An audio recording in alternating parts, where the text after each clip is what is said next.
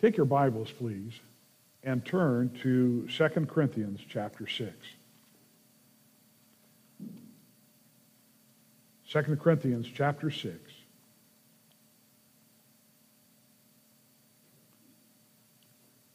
I've titled the message tonight, Paul in all things approved. In all things approved. You know, sometimes we wind up getting into a habit of doing something when we're reading God's Word.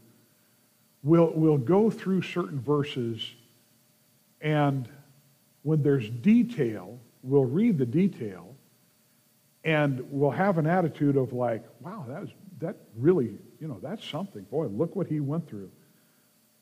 But we don't slow down and really kind of pull it apart and say, okay, now, what did he mean when he said that? And as I was doing that this last week, ask my wife. I walked out of my office a couple of 3 days ago and I said, I'm telling you, honey, I feel like I have been on holy ground. It was overwhelming. We're talking about a brother in Christ. We sometimes look at people like Paul and we think, wow, there was just something different. And there was. He had a walk with God that was stunning. Now, I don't know how many of you have ever done this, but when you read through not just Paul, but others, and it's like, Lord, I want to walk with you like that. I just do.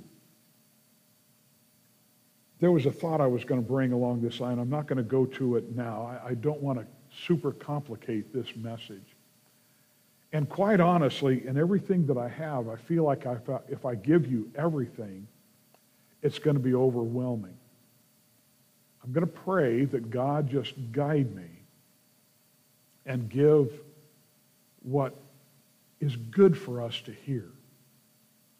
So what we're going to do is we're going to pray, and instead of going to verse 1, we're just going to go to verse 4 and just read through. I love the entire chapter. In fact, how it bleeds into chapter 7.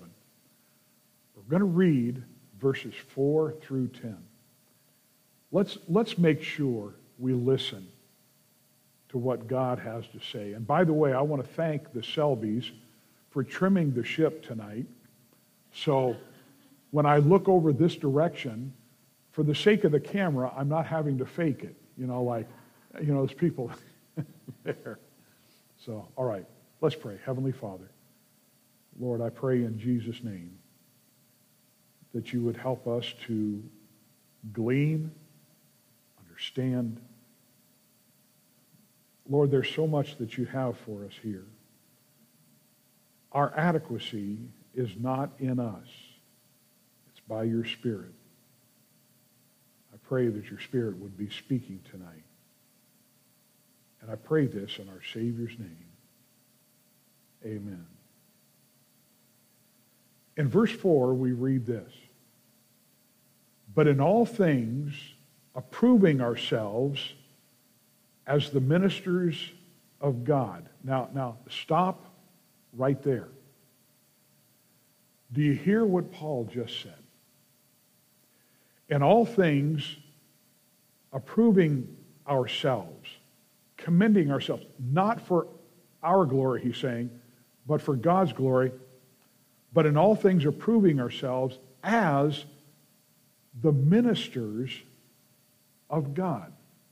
A minister is a servant of God. There is a work that needs to be done. Now, we think about something that maybe we have done or are doing. We teach, preach, give, encourage, disciple, whatever it might be. Give out gospel tracts. There's things that we do. Paul did as well. Let's go on. In much patience, in afflictions, in necessities, in distresses, in stripes, in imprisonments, in tumults, in labors, in watchings, and fastings, by pureness, by knowledge, by long-suffering, by kindness, by the Holy Ghost, by love unfeigned, by the word of truth, by the power of God, by the armor of righteousness on the right hand and on the left, by honor and dishonor, by evil report and good report, as deceivers and yet true, as unknown and yet well known, as dying and behold we live, as chastened and not killed. I love verse 10.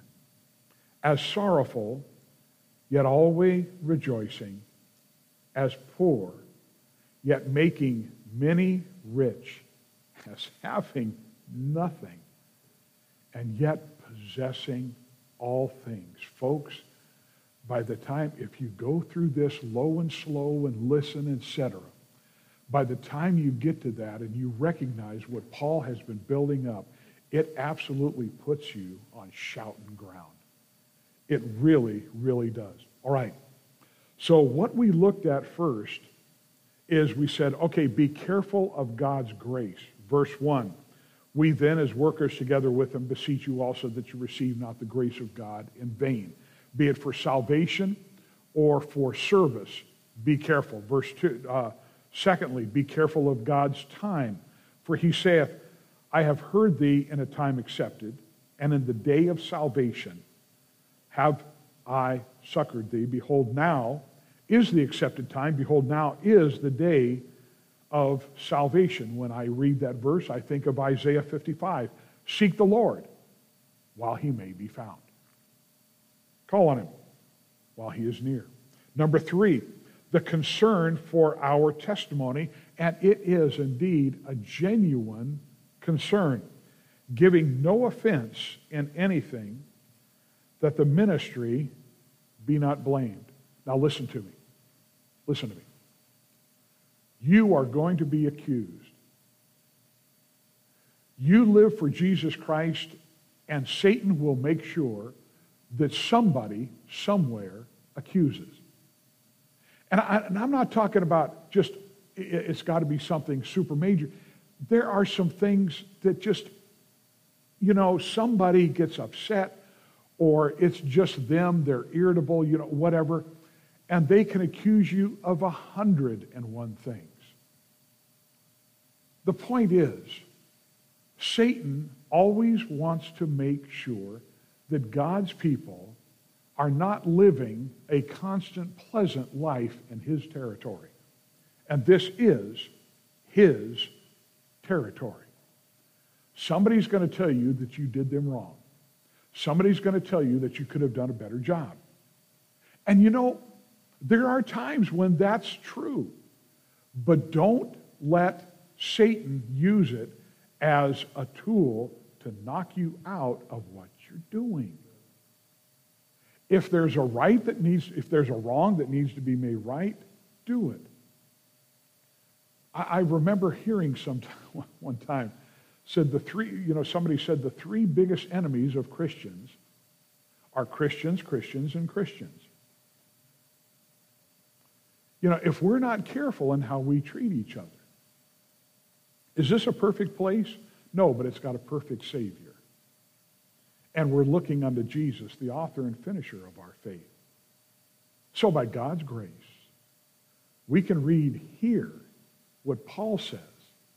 And in the midst of the accusations that were always flung at him, oh, my soul.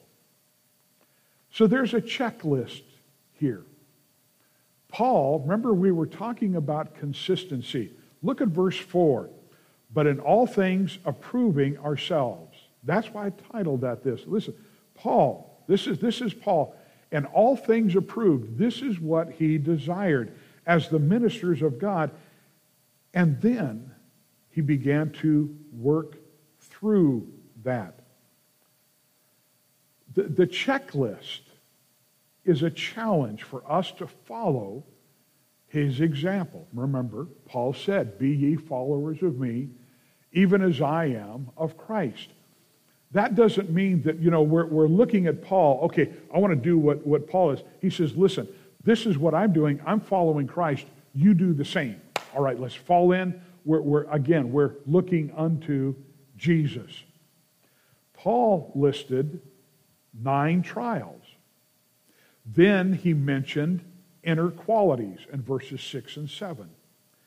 And then a pair of paradoxes in verses 8 through 10. And in all of it, his desire was to remain consistent, looking unto Jesus, the author and finisher of our faith. Now, in the heart, in your heart of hearts, you know where you are in that. We all have room to grow. Amen? And by the way, that's one of the reasons why we encourage each other. Now seriously, now hear me out. I don't know what God said to you during the week. You don't know what the Lord was dealing with in my heart. I want to do this, and this is a mindset that I desire to have. I want to have this mindset that you coming to church tells me that you want to do the right thing, that you want to grow. So I'm not going to look at you and go, can't believe they're here. No, I praise God you're here. Praise God anybody is here. Our focus is on this book. Our focus, for instance, tonight is on Paul. We want to see what God did in and through him. So, let's start it out. We'll be done by 8 o'clock. First of all, he said, in much patience. We're talking about steadfastness, endurance. This is the backbone of the rest. In much patience, he bare under the things that he went through, even though there was much that he did go through, because his desire was Christ-likeness and consistency there. In 2 Corinthians 4, we read this: we're troubled on every side, yet not distressed. We're perplexed, but not in despair. Persecuted, but not forsaken. Cast out, but not destroyed. By the way, that's a tremendous word study there. I'd encourage you to go there. Always bearing about in the body the dying of the Lord Jesus, that the life also of Jesus might be made manifest in our body. He is saying, in consistency, in bearing under, in this patience, this is the fruit. And it's a joy to see. It's a joy to see Christ in us. As he said to the church at Colossae, the hope of glory. Whose glory? His glory. So in much patience. Look at the next phrase, in afflictions. That describes a crushing. Now, these first 3 words, they steadily get worse. This is a crushing. This is a thing that just really seeks to crush the life out of someone. That's the afflictions that come, that the wicked one brings, that the world brings. So there's much patience. I'm remaining under this. There's afflictions. But then necessities. And this is a stronger term than the word for affliction. And it speaks of, it denotes the difficulties which arise from the necessities of life. He was enduring everywhere with all that was being thrown at him while he's seeking to live for the Lord. With everything that was thrown at him, the hardships got harder. The difficulties got worse. This is what Paul did in his life. He learned to be happy. Now listen, here's a place for us to learn. He learned to be happy no matter the consequences. While he's in prison, he writes, not that I speak in respect of want, for I have come to this point, literally, I have learned in whatsoever state I am, therewith to be content. Now, as things go south in our world, there's going to be a greater need for us to, it's like we stop and we consider, all right, Am I going to be angry at the fact that I'm losing more and more of my constitutional freedoms? Or am I going to rejoice that God is still on the throne? Let me give you a hint. I don't have this in my notes. I got to thinking about it. This is kind of a for what it's worth. We have seen in communist countries, in different countries, be it Russia or China, whatever, there's two groups of churches. There are the government-approved churches, and there are the non-government-approved churches. In many ways, we don't have that here in America yet. My personal opinion, that's coming. That's coming. My personal opinion is that there will be a situation where the churches, where the government says, if you, in helping us out, if you will adhere to, whatever, an ESG score, or, whatever it might be, no problem. You can exist. Here's your license to help you exist. Now, will it happen? I'm neither a prophet nor the son of a prophet.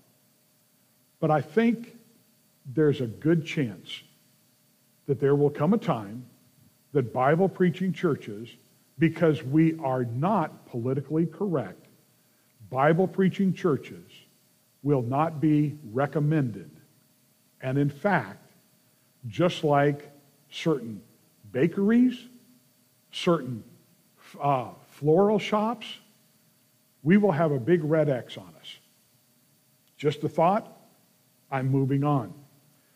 So there's patience, afflictions, necessities, and then distresses.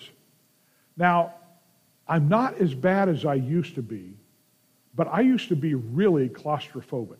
How many of you have ever dealt with that? Okay.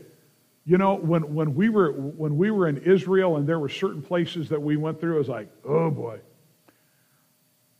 I had a dream last night. I was in a very claustrophobic place, and I didn't like it when I woke up. There's times it's like, Lord, why did I even dream that? This is what it's talking about. When it's distresses, we're talking about things that beg our patience, then afflictions, then necessities, and it winds up getting us to the point where we feel like we're never going to get out of that. We can't get away. There's no door, there's no window, there's nothing. This is when we need to be reminded of what Paul said to the church at Rome. Who shall separate us from the love of Christ? Shall tribulation or distress or persecution or famine or nakedness or peril or sword? As it is written, for thy sake we're killed all the day long. We're accounted as sheep for the slaughter. Nay, we are more than conquerors. Aren't you glad for that? We are more than conquerors through him that loved us. Now, that's a joy. We can spend a lot of time there, but I've got a lot to go. Now, he switches over to some situations that we wouldn't want in our society, but he went through it. Not only did he have these distresses, he had stripes. This, when it comes to a person during his time, was excruciating. It's not so much the whip that they would make, and there's all kinds of detail that you can have.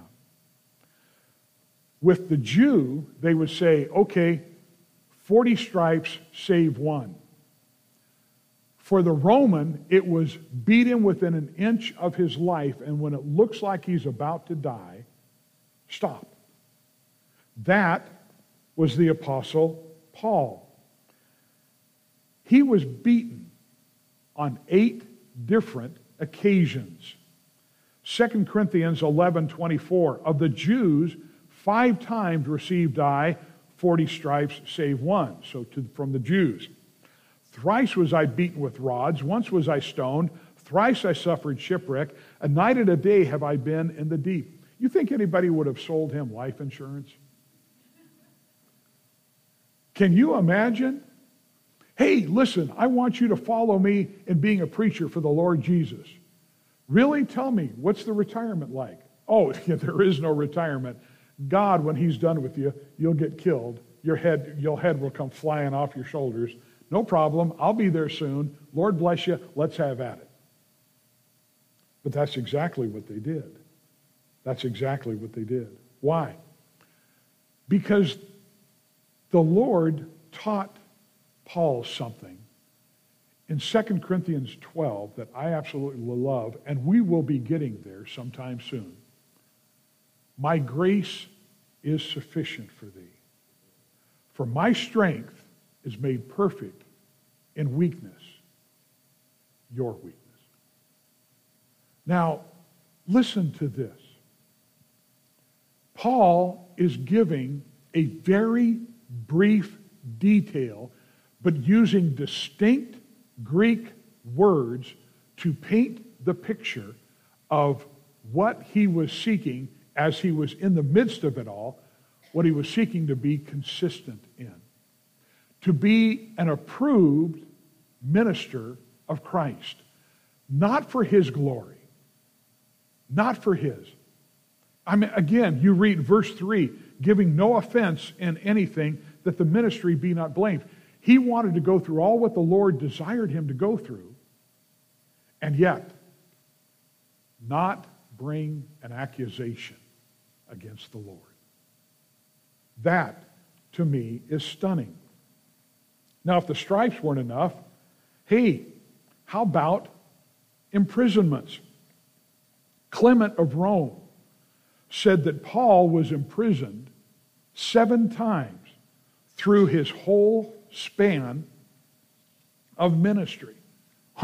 He had to go someplace where he could write the epistles, so just, I mean, you've heard the joke where the guy goes, the preacher comes into the city where he's going to be preaching, and he checks out the motels to see a good one, that he can go to. Paul, he came in and he checked out the prisons.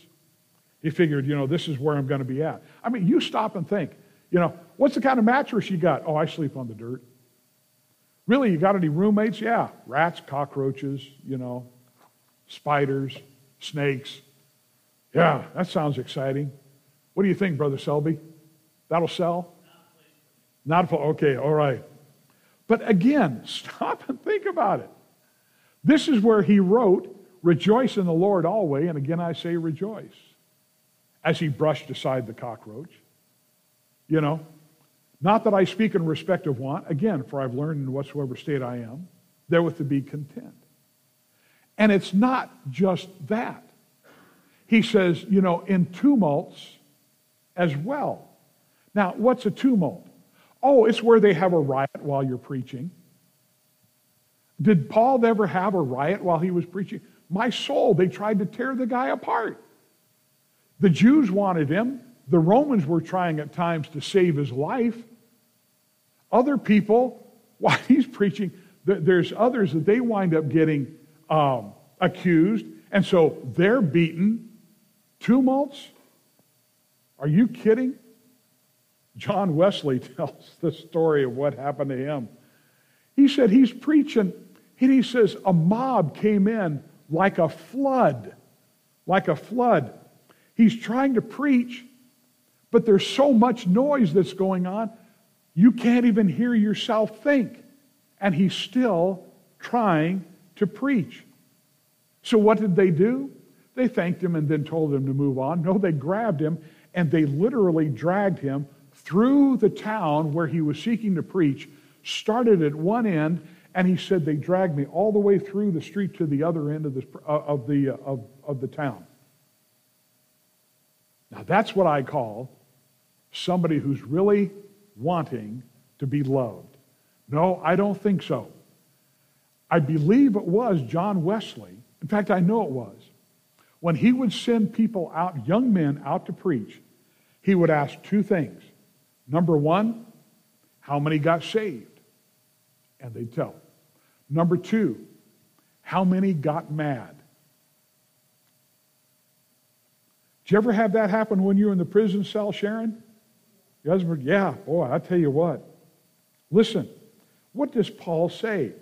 Romans 12, dearly beloved, avenge not yourselves, but rather give place unto wrath, for it is written, Vengeance is mine, I will repay, saith the Lord. Now, I preach in here, I'm not going to get that kind of result. But you hand out tracts, you give the gospel. I remember one time I was trying to witness to a guy, there was a rally that was going on. And the fellow next to me was listening to what we were saying, and he jumped in. Have you ever bit your lip till it bled? I wanted so much to turn it into a tumult. Didn't, praise God, I didn't. But now he goes to this. There's the tumults, there's the times when we try to preach and share the gospel, and the Jews don't want it to happen, the Romans don't want it to happen, the townspeople don't want it to happen, those that worship this God or their God, they don't want it to happen, whatever. But then through it all, there's just the mere fact of the labors in trying to get this done. That's the next word that he uses. No wonder he said in Romans 12, not slothful in business, fervent in spirit, serving the Lord. It's not easy many times truly to serve the Lord when you're in the midst of it. Preaching can be tiring, but also just simply doing the work of the Lord. It can be tiring. With Paul, it was immensely.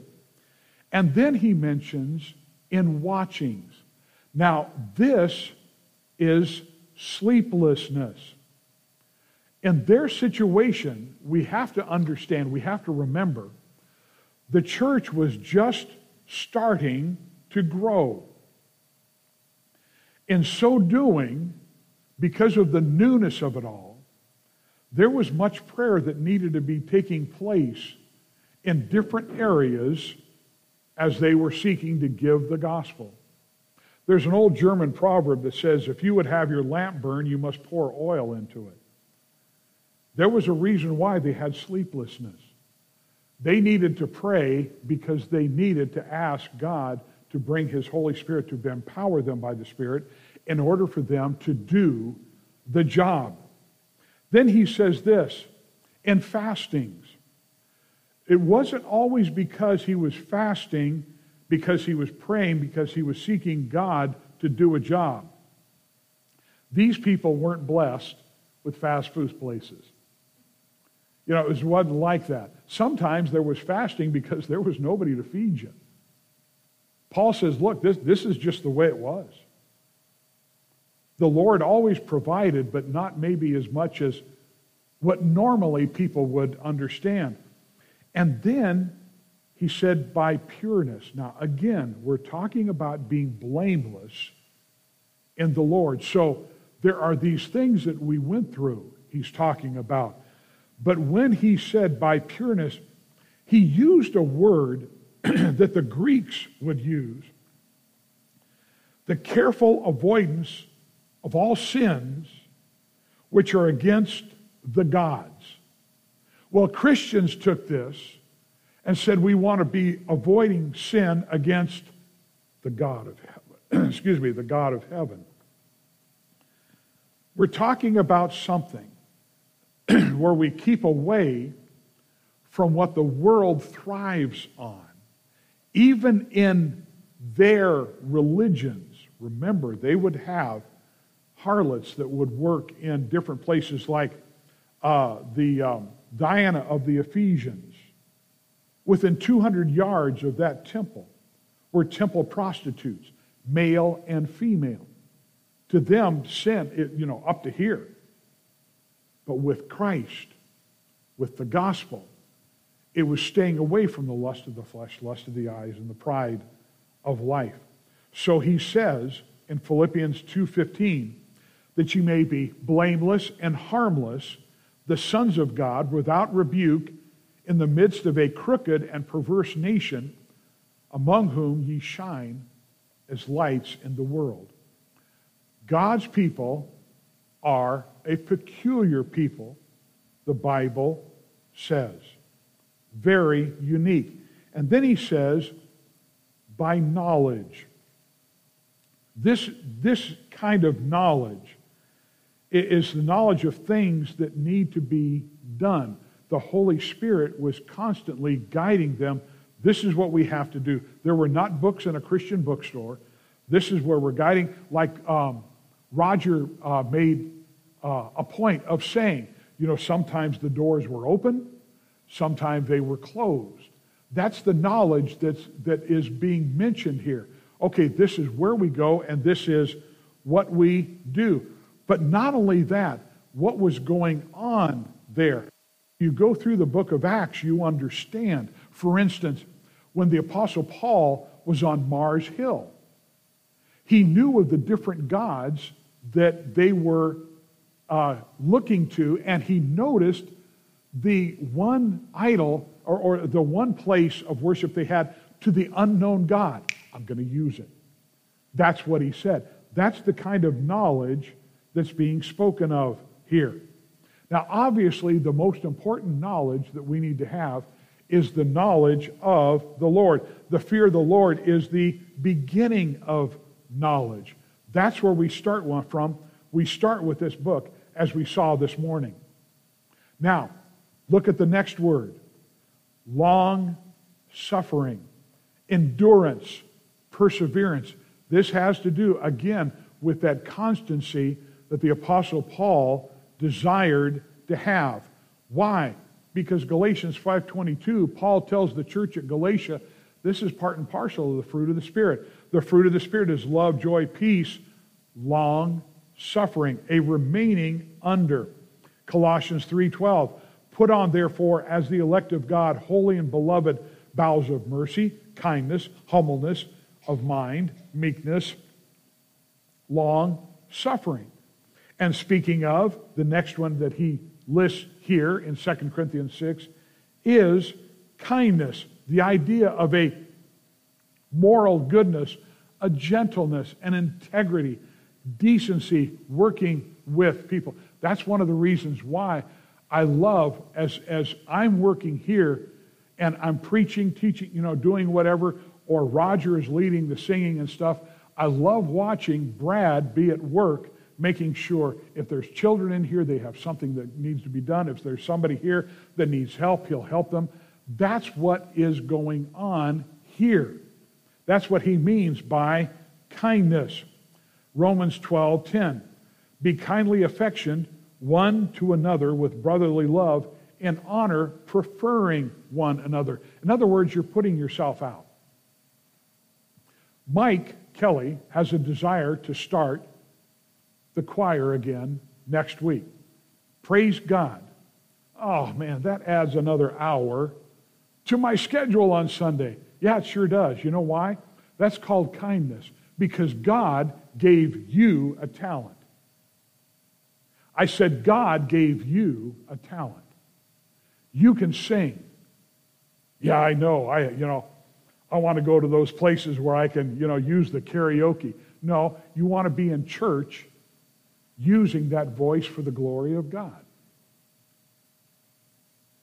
I remember there was a lady, and this was years ago. There was a lady, we're singing in church one time, and all of a sudden I hear a voice open up behind me, and I thought, my soul, that lady has a wonderful voice, and she did. No matter how much we talked to her, she would never use it for the Lord. For whatever reason. And I know some people say, I'm just really scared to get in front of other people. We'll put you behind somebody.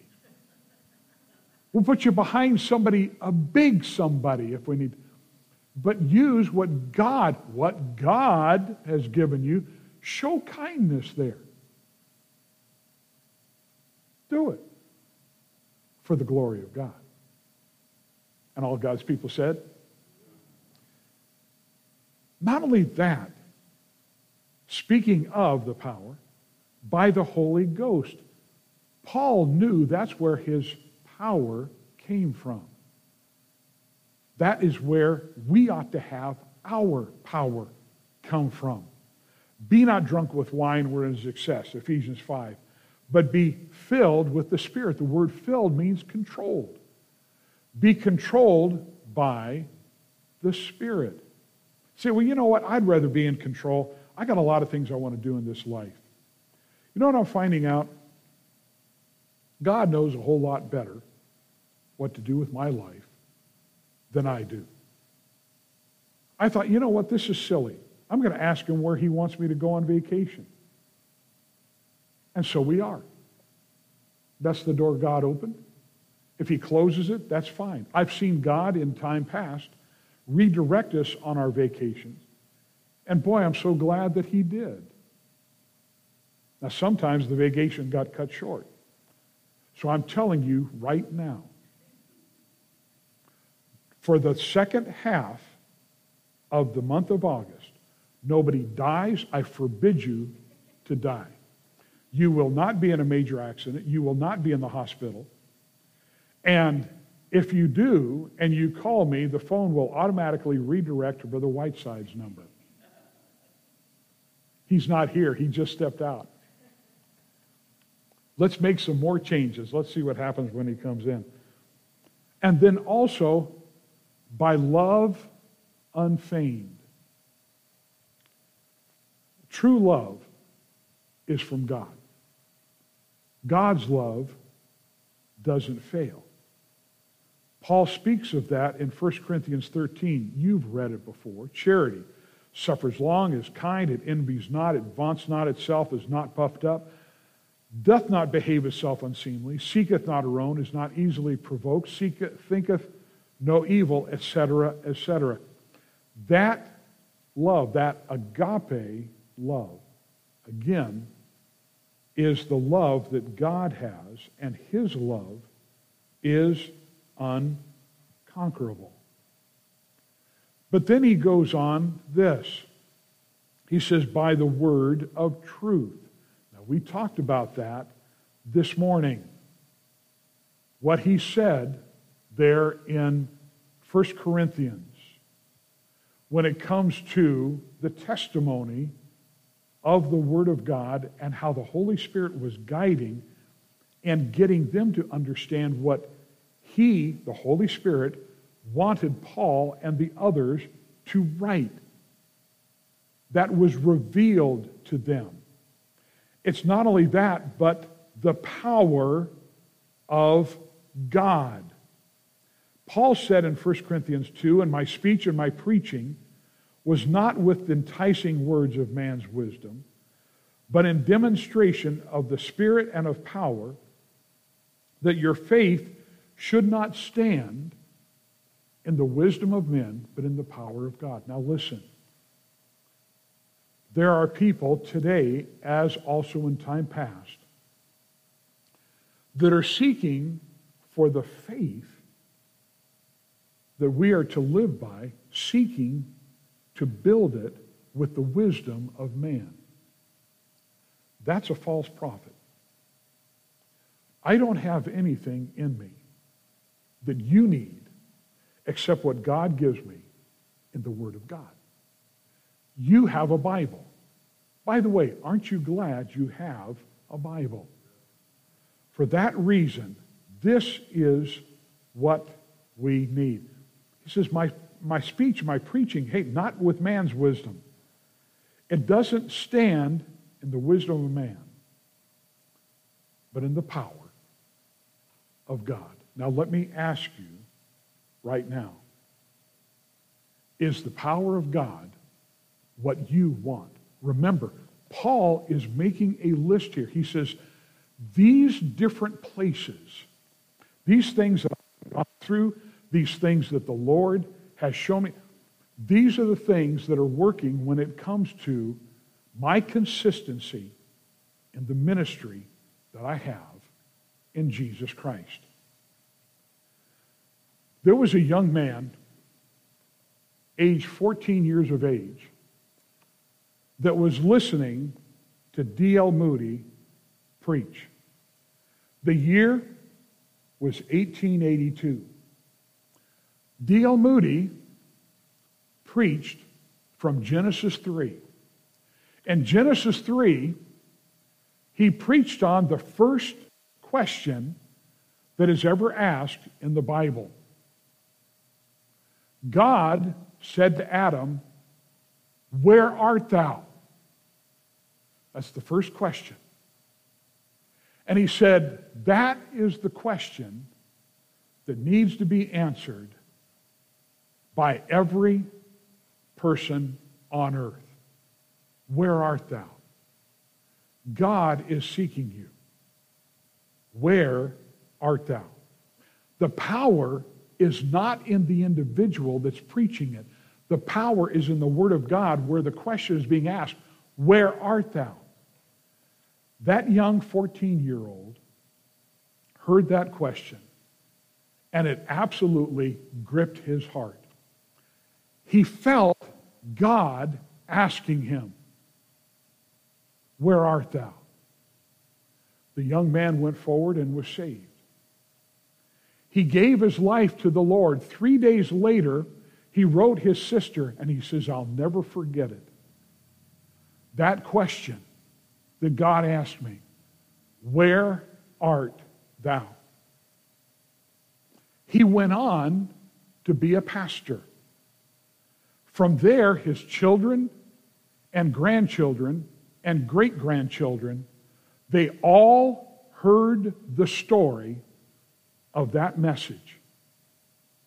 There was a great-grandson who wound up serving the Lord, and he said this, in our lineage, in our family, there are over 100 of us, the vast majority of us, that are serving the Lord. He said it all goes back to that one message. Where art thou? You know, that would really be something if the people that gather together in a church, they challenge themselves with that question, letting the Holy Spirit speak to them. Hey, where are you right now? Antonio has surrendered to the Lord. In 2 weeks, we honor him. He's going to be taking off for Bible college. But where's the rest of us? When it comes to our status before the Lord, where art thou? Stop and consider it. Now, Paul gets to the point, and I'm getting done as quick as I can. Paul closes out the last section with a series of contrasts. He says, by honor and dishonor. Doesn't matter. Whatever people accuse him of, he's going to serve the Lord. By evil report and good report. There were some that did an evil report. I'm going to have to skip through some stuff here. By evil report, a disgraceful language, a reproach. There were people that accused him. You're doing this for your own self. And there were others that said, no, this man is for real. As deceivers, and yet true. The word interesting, the word deceiver comes from the word where we get our English word planet. It means a wandering quack or imposter. You're a fraud, they're saying to him. No, true. He's preaching the word of God. As unknown and yet well known. There was Paul. There were some people didn't know him. Others, oh yeah, he sat at the feet of Gamaliel. He learned there. Doesn't matter. As unknown and yet well known. Either way, as dying and behold we live, as chastened and not killed. Paul was chastened, but not killed. When somebody killed him and stoned him, the Lord brought him back to life. You know, as we serve the Lord, nobody can kill us until God's through with us. I just recently read a story that was absolutely stunning to me. We got here in April of 1991. In August of 1991, do you remember when the Berlin Wall came down? Remember that? And then, slowly but surely, that Soviet empire began to crumble. I remember watching this on television play out, some of it. But I never heard this whole story because the mainstream media didn't talk about it. Listen to this. There were communist hardliners, the KGB as well, in Moscow. They were angry with their loss of Eastern Europe. They seized control of the Soviet government while Mikhail Gorbachev was in Crimea on vacation. He was confined there during this coup they were trying to pull off. Some of you maybe have read about this before. The KGB said, Gorbachev is ill, he's no longer president. Boris Yeltsin and the Russian parliament were trapped in the parliament building, and I remember the tanks being around that building. What took place was literally thousands of Russian citizens surrounded that building and would not let the soldiers go in. If they had to, they're going to have to kill them. Tanks, troops surrounded the building, and people waited to see what was going to go on. In a book entitled Candles Behind the Wall, this is written: Ivan Karlanov and Anatoly Rudenko of the Bible Society in Moscow discussed how to persuade the troops not to fire on the people. They contacted Bible societies literally around the world and said, please pray for us. They went and got a truck full of Bibles and New Testaments. They got God's people there to the building, and they started going to tanks, to soldiers, and giving them Bibles and telling them, this book says, thou shalt not kill. Are you going to kill us? Some of the soldiers put it in their pocket. Others, they began to read it immediately. But they were told all the time. They were told, these soldiers, these tank commanders were asked, are you going to kill us? This one lady, she banged on this tank, banged and banged and banged some more. And finally, this Russian officer threw the top open, came out, and this lady said, here, you take this. It says, thou shalt not kill. Are you going to kill us? Well, the guy was kind of flustered. And he said, no, we're not going to kill anybody. That started happening to the point that an entire unit of Russian tanks defected to the other side, turned their tanks around, and were now defending the building. There were Russian soldiers that worked for the KGB, and they, in their entirety, refused the orders that the KGB were giving them to go in and take these people out. And for that reason, the coup collapsed. Nothing. Because God's people went in and started handing out Bibles and telling the soldiers and telling the tank commanders, this book says, thou shalt not kill. Now understand something. Most of these people had never seen a Bible. Now they're holding one. Some of them had wanted to see one sometime, and now they have it. And they're learning that it says, thou shalt not kill. God's work. As sorrowful, yet always rejoicing. There have been times, remember, Demas hath forsaken me. At my first answer, no man stood with me, Paul said, but all men forsook me. And then, lastly, as poor, yet making many rich, as having nothing, and yet possessing all things. Now, I want you to stop and hear this. Do you realize that this is what we do? we're making people rich. We don't have all the money, but God has all the resources. Everything that we can see in this world one day will disappear. But we're going to be going to a place where the streets are made of gold.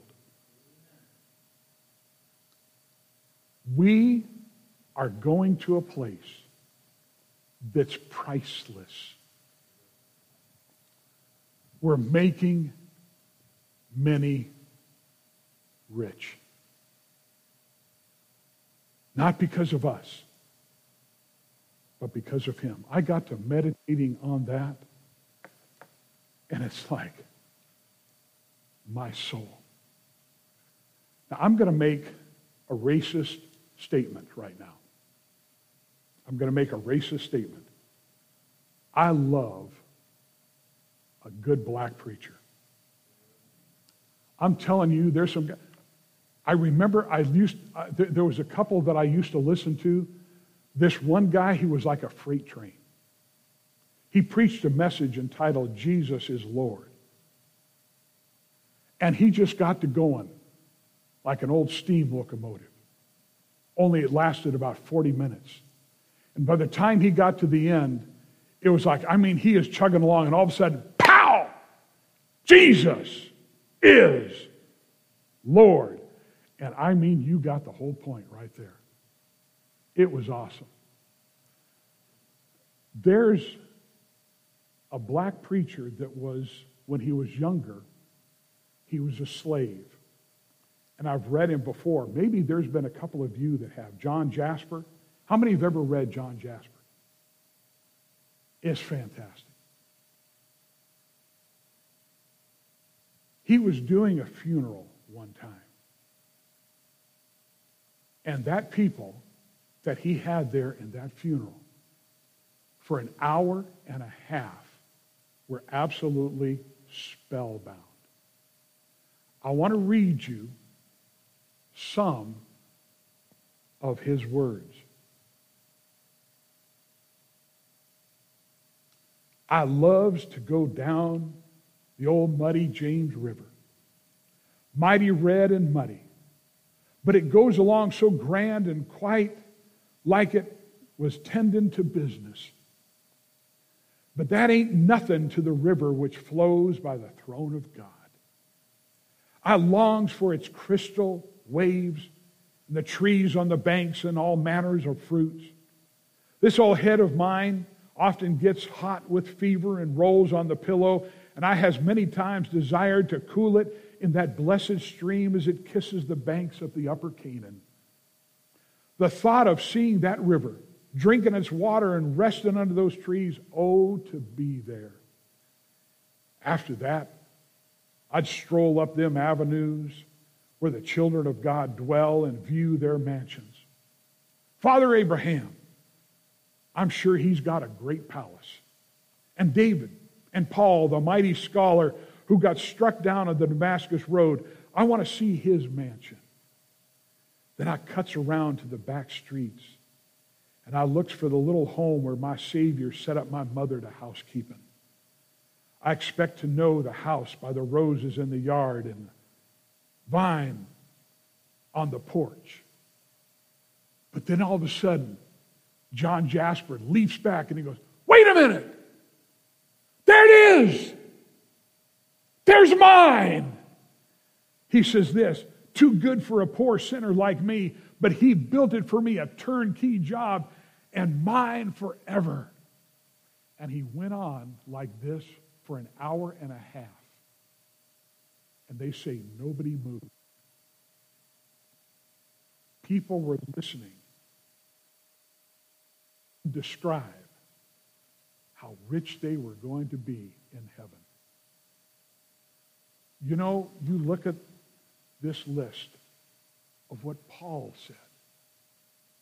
And by the time you get to that last part, it's like, my soul is poor, going through all this, but making many rich as having nothing but possessing all things. That's us.